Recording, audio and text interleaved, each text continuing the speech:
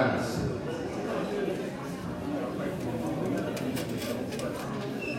I hope you're doing well. As this is, we're celebrating Veterans Day, for those of you who have served, would you stand? I know there's several of you in here who have served in the military in the past. Would you stand? Would you give them a round of applause?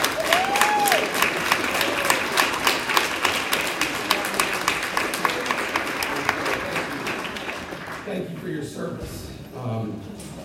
And on this reminder of Veterans Day, and talking about the promises of God, Kurt Johnston wrote a book several years ago.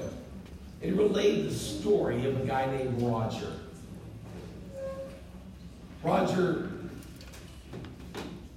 was just discharged from the Army. He had his duffel bag, his suitcase, and tried to catch the bus and missed the bus. So he figured he'd thumb it. As he was walking down the road, he put his thumb out and a car come toward him, but he didn't expect it to stop since it was a very nice, large, black Cadillac. But it stopped, much to his surprise.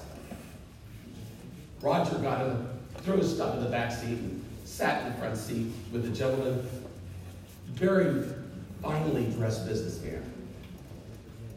He asked him where he was going, and he said, well, I'm going towards Chicago. He goes, that's where I live, so that's where I work. So come on, let's go. And Roger, as a follower of Christ, figured, oh, wow, this is great. I'll get an opportunity to share Christ with them. But you know how it goes. You get scared. You don't know if you really should say it or not. And they did general chit-chat, and he asked him about his business and those kinds of things. And he's getting closer to his home, where the gentleman was going to drop him off. He says, sir, can I just tell you something? He said, what's that? He said, I'm a follower of Christ, and he begins witnessing to him, and he shares the gospel with this businessman. The businessman, after hearing this from Roger, pulls over, and Roger's thinking, I upset him, he's asking me to get out. But he stopped the car, and Roger said, what are you doing? He goes, I want to receive Christ now. And Roger led him to Christ. He dropped him off and went on about his life. 5 years later, Roger is now married. He has 2 children. And he's going on a business trip to Chicago and pulls out a business card that the gentleman gave him. You know what? I'm going to look him up just to see how he's doing.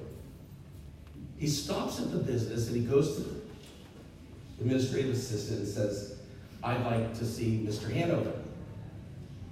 And she says, well, you can't see him right now, but just wait here a moment. And a few moments later, Mrs. Hanover comes out. She said, I'd be happy to see you. He was a little surprised because he's wanting to talk to Mr. Hanover, but nevertheless, they go in, they sit down together. And he says, why do you want to see my husband? And she said, well, ma'am, 5 years ago, I was just discharged from the Army. I remember it, but it was yesterday. It was May 7th. And we were riding together. He picked me up. And I shared the gospel with him, and I led him to Christ. And I just wanted to meet him. Is he here? And she said, no, he's died. She goes, what was that date again? May 7th. She began to cry. And she said, I prayed for my husband to be saved. And 5 years ago, on May 7th, on his way home, he got into a crash and died. She said, I left the faith because I didn't believe God answered my prayer. And And he did all along through you. Thank you for being faithful. Do you ever wonder whether God answers your prayer? Do you ever pray and think it just went on deaf ears, that God doesn't really answer prayers anymore like he did in the past?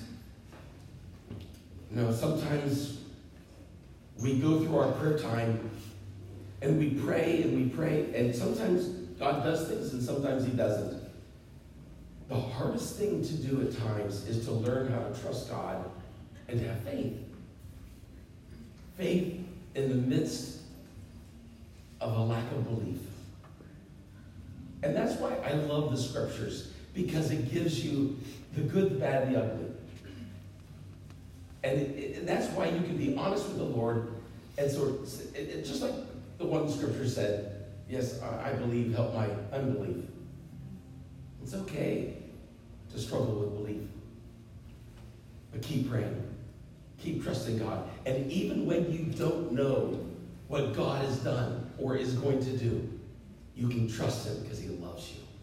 Let's pray this morning. Father, in the name of the Lord Jesus, God, teach us how to trust in you, even when we don't understand it. God, I pray that you would bless everyone who's taken time out of their busy lives to be here today.